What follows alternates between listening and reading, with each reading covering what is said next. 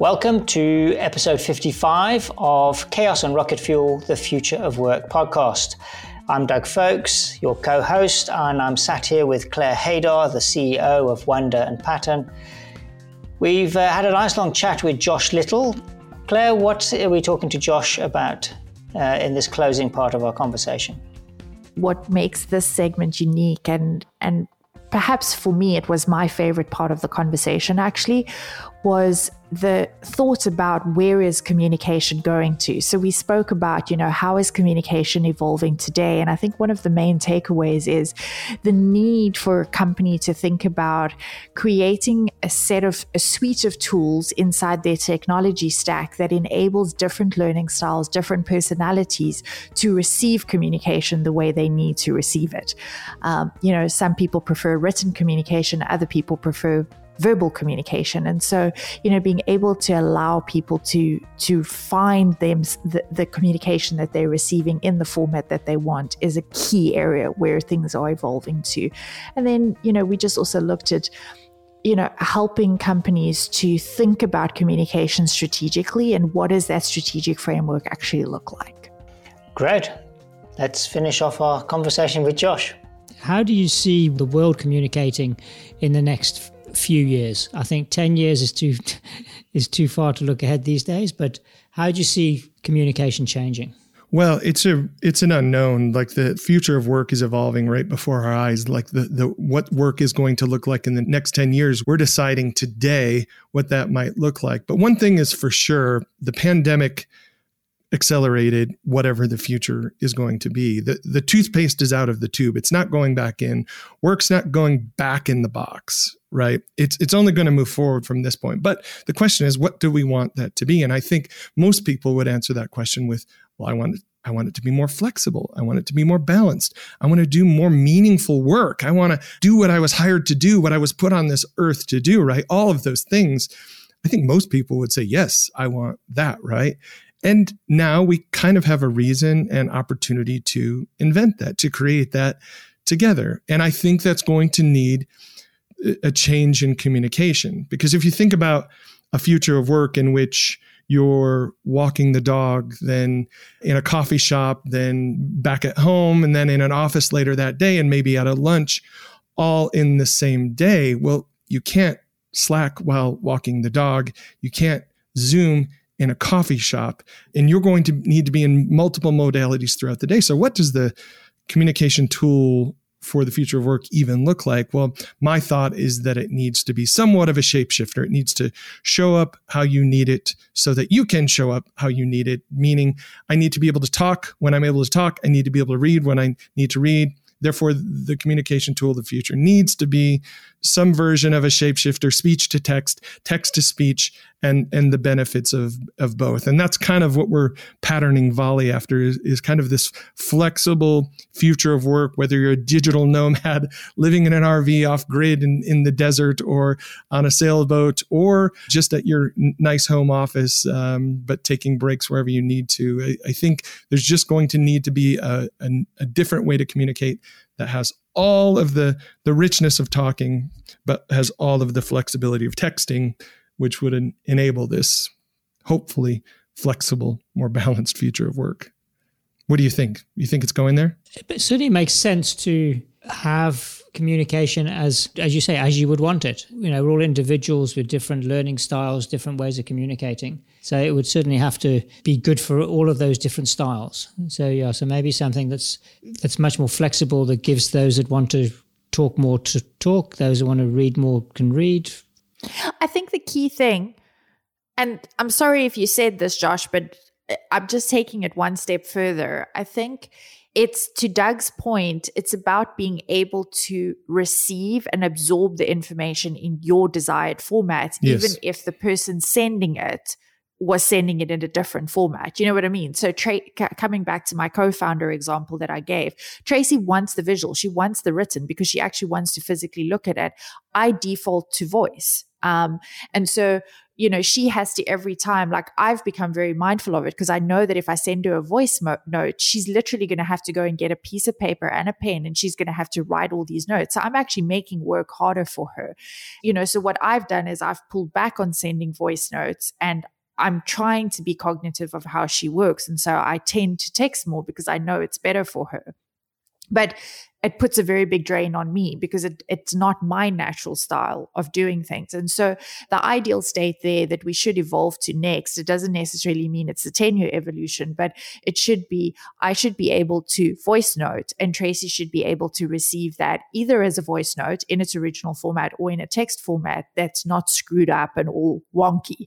It should be as rich and as beautiful as the original voice note that was sent. I think the ideal is I talk, you listen, she reads. And we're all in different environments throughout the day. Wherever we are, I can, if I'm standing in line at a busy place and I get a volley, that doesn't mean I have to push play or put my earphones in. I can go to the transcript view. So in Volley, there's a transcript view, and you can view an interactive transcript of the conversation, and we can scan text even faster than we can listen. We can listen 3 times faster than we can speak. But you can scan text up to like 1,000 words per minute. So I can scan and say, oh, this is a 5-minute volley, but no. Yes, play. And I can hit that word and it starts playing right at that point. Now I can see, Tracy can see Claire actually getting to the meat of what she was trying to say. The first 2 minutes was her like trying to explain this idea or even collect her own thoughts. Right. So that's kind of how we've patterned Volley, is knowing that in a remote team, you're going to be in these different places throughout the day. You're in a coffee shop while I'm walking the dog. Now you're walking the dog while I'm in a coffee shop. And so we need to be able to communicate in the way that we need to, in the place that we are, wherever that is. I think the next evolution of that is going to be, I just think of myself and our chief revenue officer when we have our weekly meetings, is we often, because he and I tend to meet at the end of the day. And so we're both really fatigued because he's a real early morning person. And, we've just been in so many meetings that by the end of the day, we're both tired. And so what we often tend to do is like, forget the Zoom video, we're both going for a walk. You know what I mean? And so he's walking his dog, I'm walking in the neighborhood, and we're chatting. But one of the things that would be great is if you look at like some of the latest technology that they have in vehicles, is where you can put it in the window screen display.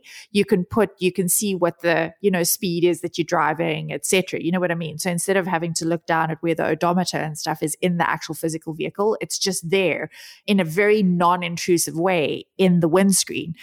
And I think where it potentially could evolve to is where we have something like that, where you're walking and you're still fully present in your physical environment, but there's a very non-intrusive image of the person that you're actually talking to. Until we wear smart contact lenses or Google Glass or something like that, which hasn't caught on. But for now, you can just hold your phone and go walk the dog. And if you're 12 volleys behind a conversation, just push play, hit 2x and go. And then if you need to chime in, you just pull your phone out and hit the record button. Hey, I think this is a great idea. Let's talk about this next week, or whatever the message needs to be. So let's go back to basics, in terms of who our audience is, who our listenership is. It's people in senior leadership positions, C-suite, VP type level, pretty big organizations, okay? And they're genuinely grappling with communication. So granted, Volley may not be the best solution for them, but they genuinely are trying to communicate better. Mm-hmm. And I think for the first time, these senior leaders inside organizations are having to think about communication like they would a business plan, or a set of strategy for the following business year. We've never had to think about communication in that way before. Do you have a framework in terms of how leaders should be thinking about and planning for optimal communication inside their teams? Well, sure. It's more like a pyramid. At the top of that pyramid needs to be results. Results have to be the output of whatever the input is, right? And communication is an input. How we communicate is how we work, how we show up in our culture. Communication is culture. So, but culture is not results. Culture is a tool that helps us be connected and feel connected so that we can get the results we want. So at the top, every communication strategy should be the results. Now, how are we going to communicate in the way that gets us the results we want? And the question is, well, was everyone hired to do a job, or were they hired to sit in meetings? Well, of course, that's a stupid question, Josh. We're hired to do a job. Well, what does that job require? Well, that requires me doing meaningful work, which probably requires some sort of state of deep work or flow, which means I can't be interrupted. Okay, we got that. Well, if I can't be interrupted, then what about meetings? Well, can we just schedule meetings anytime we want? Well, no, because that's going to interrupt deep flow, and it takes me 23 minutes to get back into that state once I want to. Okay, well, how are we going to communicate in a way that's not interruptive but is meaningful? And again, that's why we come to the solution that we've come to with Volley, is that you need to be able to constantly be in the flow of work. Your communication strategy needs to enable people to say what they need to say and move on with their day. And if you can't do that, then results are going to be hampered. So every bit of communication strategy needs to support results, from culture to relationship. All of those things need to be, running on top cylinders so that results can be achieved. It's a good framework that I like the visual. I just made it up. I have no idea. I just made that up. I like the visual of the pyramid. There's something in that pyramid, Josh. I should probably write that down. I don't know. Exactly. There's your next blog post. And with that rather off-the-cuff framework, which, by the way, seems to make a lot of sense, we'll wrap up this episode. But not on a lighter note before we hear about Josh's pickles.